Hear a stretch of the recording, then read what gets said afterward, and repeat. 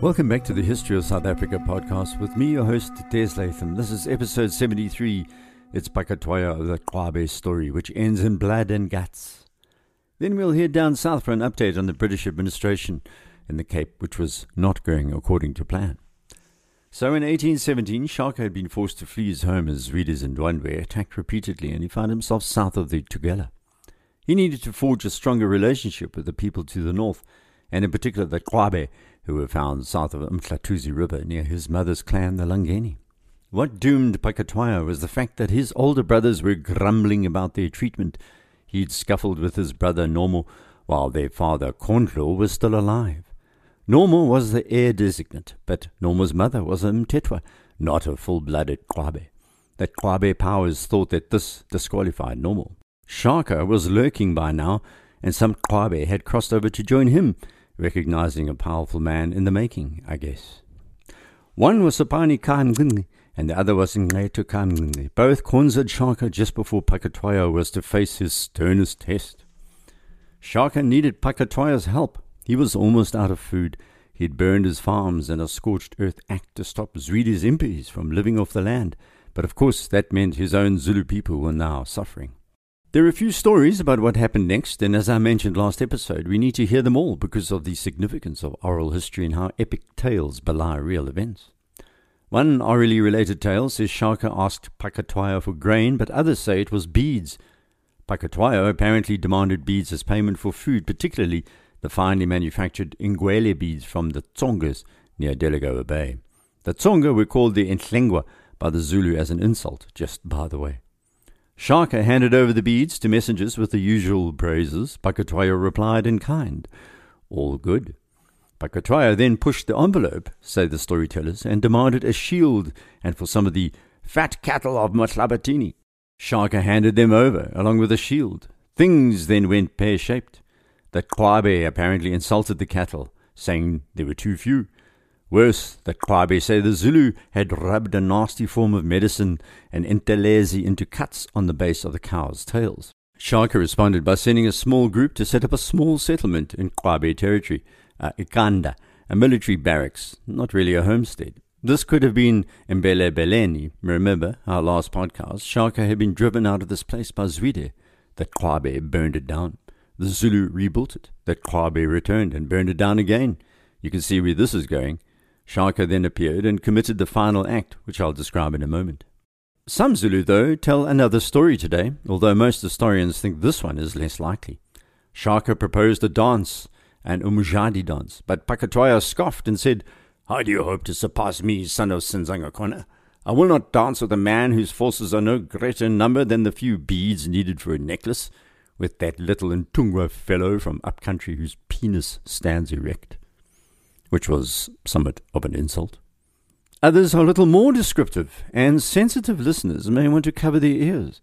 Phakathwayo, say some oral storytellers, actually said this: "The little Nguni who wears as a penis cover the fruit shell used for snuff boxes? Ha ha ha! Where did he get an impi from? Is the impi from upcountry like the rain? It is nothing but a little string of beads that doesn't even reach the ears. The Nguni, who when mixing food holds it in his left hand and his spoon in the right, and has to hit the dog with his head." Horrors! That implied that not only was Shaka's tackle underwhelming, but his wealth too. Whatever the truth, there are two main stories for what happened next. In one, Phakathwayo agrees to the dance. Shaka goes to Umtandeni, somewhere in the vicinity of Ishawi today, leaving his assegais hidden in a nearby river. Shaka's dancers arrive, dressed to party. His men dance well. Then the Qwabe dance in greater numbers, and Phakathwayo yells, "We have stabbed them," by which he means we dance better. Shaka is insulted, pretends to go home, but instead his men retrieve the weapons from the river, return at dark, and Shaka spears Phakathwayo, and that's that. The other version features Shaka using a roving medicine man called Umqayana to manufacture a deadly mixture made of hyena dung, dirt from the famous dance floor, and other intelezi meds. They plop these meds into grass baskets, then drop them into the Qwabe drinking water. Shaka's impi duly pitches up. that Qwabe men mess themselves in fear because the meds are working and Phakathwayo dies of shock. Some say this battle took place near Khondlo Hill, about 4 kilometers north of Qwabe, close to Zimbabwe Primary School today. Either way, Phakathwayo was now dead, and that Qwabe khonza'd Shaka. Some say, as usual, that Shaka then filled a local gorge with their bodies, which is claptrap. That Qwabe were treated like most other vanquished peoples. Their men were inducted into the new Zulu system. The women and children were still living in their umuzis, alive. It's true, though, that Shaka had a systematic problem with the Qwabe. They had leadership disputes that predated Phakathwayo's death. Standing, at least metaphorically, nearby was his friend Dingiswayo of the Mthethwa, the real power in the region, apart from Zwide. A struggle ensued, and according to Dan Wiley in his book Mthethwa, this part of Shaka's story is much better documented than these other stories. Phakathwayo's grumbling older brother, Godolozi, thought it an ideal moment to shake things up. He was joined by other brothers, Godide and Vukubulwayo, as they headed off to Zwide of the Ndwandwe to khonza him. As is often the case, the issue that apparently caused this, the main issue, was the taking of brides and a disagreement. Just to add a faint whiff of confusion, a man named Nqetho, who was a member of the senior house of the Qwabe, popped up to argue that he in fact was the true ruler of the people. You can imagine Shaka trying to sort out what was what and who was whom. Most popular historians of the bloody Shaka variety don't really mention his skill at negotiation too often. However, he was an extraordinarily canny negotiator, wily, socially adept. He read the room, so to speak. It wasn't all skop, skiet and donner. No, he was far more manipulative than just a bloke with a big spear, or a small spear, if you believe the Qwabe stories. Shaka heard the complaints, the grumbles, and then, a bit like Abraham, made his ruling. Godolozi was the rightful heir, he said. The brothers that sought support from Zwide got short shrift, because Zwide had eventually sent the brothers of Phakathwayo packing by pointing out that they didn't know who had the right to rule themselves. Worse than Ndwandwe was saying behind these brothers' backs that they preferred warming themselves around fires instead of actually doing something noble like fighting. Some Qwabe stuck around at the Ndwandwe, yes, but Godolozi headed back to Shaka. So did his other brother, Godide. "So, you have come back," said Shaka. "Why did you pass by me?" Shaka told Godolozi that he was wrong to presume the Zulu had destroyed the Qwabe, and that he should stay and take wives, procreate, and then gave Godolozi a large tuft of feathers called the itlokolo as a mark of friendship and respect. Sadly for Godolozi, as much as he may have delighted at first in the happiness of procreation, Shaka killed him. But the Zulus say only because Godolozi was a bully and took more pleasure in killing off his opponents amongst the Qwabe than actually procreating. Eventually, Nqetho was appointed as Qwabe regent by Shaka. We'll come back to Nqetho, Shaka, Zwide and Dingiswayo later. Right now, we need to swing back to the Cape. We left off in 1812, with the British governor Sir John Cradock having used the Boers to great effect in subduing the Albany amaXhosa. He had named the new town of Grahamstown after his military steamroller, Lieutenant Colonel John Graham. Both men had happily sent the trekboers as their shock troops to rid the Albany thickets of the amaXhosa and rebellious Khoikhoi. Jacob Kala, the Uitenhage Landros, had taken to appreciating the Boers' hard life and had changed his view from calling them a set of vagabonds and murderers to embracing their worldview. That was mainly because he had become a farmer himself, owning a vast acreage in the Albany region. Graham had also changed his tune. He had called the Boers the most ignorant of peasants, but after they had helped him empty the Albany thickets of the amaXhosa, they were commended for their cheerfulness and alacrity. "Ah, finer fellows there cannot be," he gushed further. "The African Boer is by no means deficient in point of intellect and possesses many good qualities." Somewhat sanctimonious, perhaps, but at least he was no longer taking the European view about everything African, i.e., all savage and degenerate. Ironic, then, that the Boers did not respond in kind. By now, they'd watched the British flip-flop all over the country like half-dead trout, and had learned to take whatever London or Liverpool was offering with a large pinch of Indian Ocean salt. By this time, the brilliant botanist William Burchell began trekking around the Sneeuwberg in 1812, and the Boers were responding with a hateful refusal to offer hospitality, virtually unheard of before this. Belligerent suspicion greeted Burchell's arrival in a country that was unhappy that he had Khoi guides. As he approached Graaff-Reinet, the Boers there armed themselves, and rumours spread once more that the British were going to press gang them into maritime service as cheap sailors, using the Khoi and mixed blood soldiers of the Cape Regiment as their vehicle of change. By now, the trekboers were paranoid about the Khoi, and even more so about the British. This paranoia was going to cause more than a century of conflict, and later, during the Boer War of 1899-1902, the British would use Cape Khoi and mixed-race drivers, engineers, and even soldiers, further reinforcing this old fear. That's for later. Right now, Sir John Cradock had another surprise for the trekboers. He wanted a new rule of law and a new currency. The old Dutch VOC paper and coin was still in circulation, but was devalued against the sterling. Dutch was the language of business, and the English wanted English. Graham began to dream up a wonderful future where the rolling landscape of the Albany region, the Eastern Cape, was full of new settlers. He wanted to concentrate the new settlers into villages instead of the trekboers' scattered farms. He wanted European civilization to take root. "All this must be the work of time," he wrote in 1812, "but the sooner we begin the task, the better." The Dutch system included the old Dutch East India Company practice of handing out loan farms, as you know. This system meant claimants could make an application for a farm, which they had measured, by simply riding out in all directions from a certain point for at least 6 hours. The entire system discouraged settlements or villages, or indeed proper farming.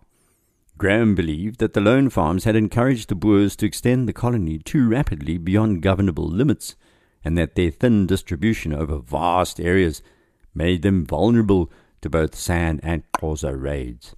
He was right, of course, but identifying an illness is very different from treating it. It also made the Boers more independent and fractious, with a contempt for authority. The British loved order and authority, so naturally the loan farm system had to be changed. Many frontier Boers didn't even bother registering the loan farms. They just moved onto the land and laid claim verbally. Or they just chased out the Khoi or the amaXhosa already on the land, then claimed they'd done so because they were Christians, and the defeated were heathens. Governor Cradock announced that the informal acquisition was a profane waste of land. By 1813, he began a process to halt loan farming expansion. This system was going to be abandoned. Cradock said the land was the colony's main resource and should not be wasted on spendthrift Boers who looked like squatters. The Boers paid very little, if any, rent, and Cradock wanted them to become landowners in the European sense. Then they'd pay rent, and he could hire more bureaucrats to run the whole system. It's an old government trick. Create a new system to create new jobs for your friends, your people. Could we say, deploy your cadres?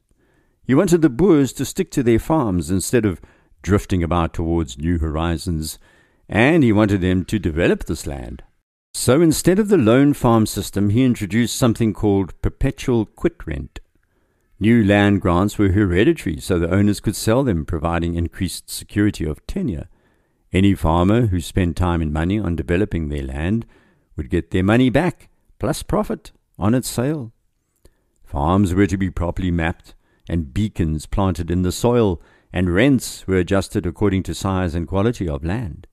This meant rent immediately went up, all in the name of development, an ancient concept rooted in a more modern British banking system of profit and loss. While Cradock swanned around his Cape Town residence, blinking in the African light, talking up this wonderful idea, the Boers reacted with utter shock. 200 years of history on the land brushed away with the stroke of an English quill. This economic and financial revolution alarmed the trekboers, who at the same time were facing the circuit courts I mentioned a few podcasts ago. That's where their own servants and slaves were supposedly now able to go to court when they were abused. Two fundamental freedoms had been eviscerated: the right to move around the land and the right to treat and beat their own Khoi servants as they pleased. while the landed Boer gentry of the Western Cape, the Swellendam and Stellenbosch folks, shook their heads and muttered at church. The frontier Boers exploded in fury. They had led expansion across that frontier for a century and rebelled in 1795 and 1799, and Cradock's plans shook their foundations. In these outer reaches of distant, wide, lonely mountainous spaces, the semi-desert flatlands, the Karoo, the lowlands of the Gariep or Orange River, or Bushman land as it was called, a new bitter, disgruntled Boer began to appear, a new social class of people, a new political people. These Boers had felt the hardship of frontier wars, sand raids. They saw this region as rough, unwanted land, with its waterless plains, a poverty of wealth which turned into a treasure of experience, a trove of fireside tales. Martinus Prinsloo was to emerge as a hero of these firesides. After all, he'd already shouted to a Dutch East India Company official in 1795 that he should come to Agterbrankies Hoogte to see how our women and children must dig for roots to get food, like the San and the Khoi. Most of these distant frontier trekboers had never paid their rent on time because they had no money. When Cradock flourished his quill, increasing taxes, it blew over these frontier folk like a blast of rancid air, threatening their very existence. Cradock had not thought this through. And so, folks, 1813 was an explosive year in Southern African history. Men whose own sons, by mixed-blood wives, by Khoi women, would now be in a superior position to the Boers. Their grandfathers' lackadaisical approach to human rights were no more. The land on the horizon was no longer there for the taking. There was a sudden realization that the British overlords, the British soldiers' boot, was on their necks. As in the case with ironies of history, exactly 100 years later, the Land Act of 1913 limited African land ownership, restricting black people from buying or occupying land, except as employees of a white master. Back in 1813, by the way, one of these British soldiers' boots on the necks of the Boers was not going to be worn by Lieutenant Colonel Graham. He was sent back to the European theatre of war in Portugal. After his pen flourish, General Cradock resigned as Governor of the Cape and left. The new governor, who had to administer this system, was Major General Lord Charles Somerset, who arrived in early 1814, waving Cradock goodbye as he headed off into the setting sun and retirement. On the eastern frontier, seething Boers gathered, and they were going to welcome Somerset with the smell of gunpowder. The amaXhosa had shown the trekboers how a proper rebellion worked, and they also knew what to expect from the British: deception. So it really all started in April 1813 when a Khoi lad by the name of Boy, employed on the notorious Besadenhout clan farm, ran away and complained to the 21-year-old Graafreinet Deputy Landdrost Andries Stockenstrom that Frederik Cornelius Besadenhout had beaten him. Of course, you remember Andries, whose father Anders was killed by the Xhosa during the recent rebellion. Boy was persuaded back to Frederik's farm by Stockenstrom. For the next 2.5 years, the youngster ran away repeatedly. Besadenhout complained, but Stockenstrom ordered him to Graafreinet to face a hearing. Besadenhout refused. The lad went back, and then repeat. This could not continue. Finally, in October 1815, Besadenhout was sentenced in his absence to 1 month in jail, and a posse, or commando, was sent to bring him in. Upon hearing this, Frederik Cornelius Besadenhout is reported to have shouted, "What does Stockenstrom think? I care for my life just as much as nothing." Or, as Simba said in The Lion King, "I laugh in the face of danger." Stockenstrom had already written that he regarded the Besadenhouts as men of the most depraved morals, so we could safely say they didn't hang out at braais together. The Besadenhouts lived with Xhosa women, said Stockenstrom. Frederik Cornelius' wife was a mixed-blood woman. He had a son with her, but this wasn't a normal family because Frederik's son had to call him master. So the posse rolled into view in October 1815, and Besadenhout ordered his son and his wife to help him fight the authorities, which they did, reloading his musket as he opened fire on the posse. but he was killed. A funeral was arranged at the gravesite dug in the middle of a flat, hard plain in the middle of nowhere. His brother Johannes Besaidnout swore vengeance. Now Johannes was probably even tougher than Friedrich, even more of a maverick. But he didn't own any land, merely drifting around running other Boers' farms, so he didn't really worry about having any of it taken away. Johannes didn't actually own anything, but this story is so deeply woven into South African Boer narratives. Minor quibbles, like a man who didn't own land complaining that the British were taking it away, was quietly forgotten in the heat of the moment. Unfortunately for the British, Johannes's cry was picked up by one of the Prinsloo's, Hendrik, son of Martinus, the rebel. He incited Johannes, who needed no second bidding, and so Johannes set off on his anti-British crusade, riding around the country drumming up support. However, the generally quiet life-loving Boers didn't immediately respond. They were initially reluctant to support Johannes the troublemaker. But as they say, once you've heard something, you can't unhear it, and Johannes and Hendrik Prinsloo said the English were God-forgotten tyrants and villains, and that they should be driven into the sea, because they seemed to prefer the Khoi to the Boers. The rebels then hit on an old idea. Why not approach the Xhosa to form an alliance to drive the British back from whence they came? Then both peoples could shoot elephants and exchange cattle and beads, and firearms and gunpowder and horses, just like the old days. Prinsloo met up with some Xhosa visitors who were not supposed to be travelling west of the Fish River, but they had just ignored the British. He propositioned them with his new plan for Eastern Cape domination. They promptly told him to go talk to the chiefs and refused to carry any messages anywhere. 3 Boers, Johannes Besaidnout, Friedrich Prinsloo, and a man named Botma, rode off to confer with the Nqetho, who we know well by now. The young chief listened patiently to their statement, which was somewhat of a thumbsuck. They claimed that a force of 600 Hollanders had arrived in the country to assist, and they were going to throw out the British, and that the Boers and the Xhosa could conduct a joint assault by forcing the British all the way from Graaff-Reinet to Algoa Bay, and then back to the Cape. Nqetho had just seen his uncle in Qwabe and followers thrown out of the Zuurveld, aka Albany region. He saw the British soldiers. He was kept up to date about Cape Town events, so he naturally made no comment or commitment, saying he would talk to Qwabe and the other chiefs. As we'll hear next episode, Besaidnout and Prinsloo and Botma didn't just leap back on their horses, they leapt to a conclusion that the Xhosa would join the uprising. You have to wonder at their grasp of reality. The Xhosa had just seen the British forces throw their own brothers out of the region, assisted by the Boers. Now the Boers were supposedly suggesting that the Xhosa and they would work together to throw out the British. Even members of the Prinsloo clan refused to join this so-called uprising. It was so ramshackle. Although, as you'll hear next episode, Johannes Besaidnout's personal threats did convince many to sign up. Hark! What is that sound? It appears to be the hammering of nails into a coffin, or perhaps the sound of a gallows being constructed. With that, we end for this episode. Next, you'll hear what happens to Prinsloo and Besaidnout, and it's their fate upon which the foundation of an emergent Boer Afrikaner nationalism was built. It's called Slagter's Nek. Please rate the podcast on iTunes if you have the time. It helps make the series more visible. If you have any comments or want to contact me, you can use the website desmondlatham.blog or desmondlatham.com. I'm also on Twitter. You can direct message me there at deslatham. Until next, tot ziens.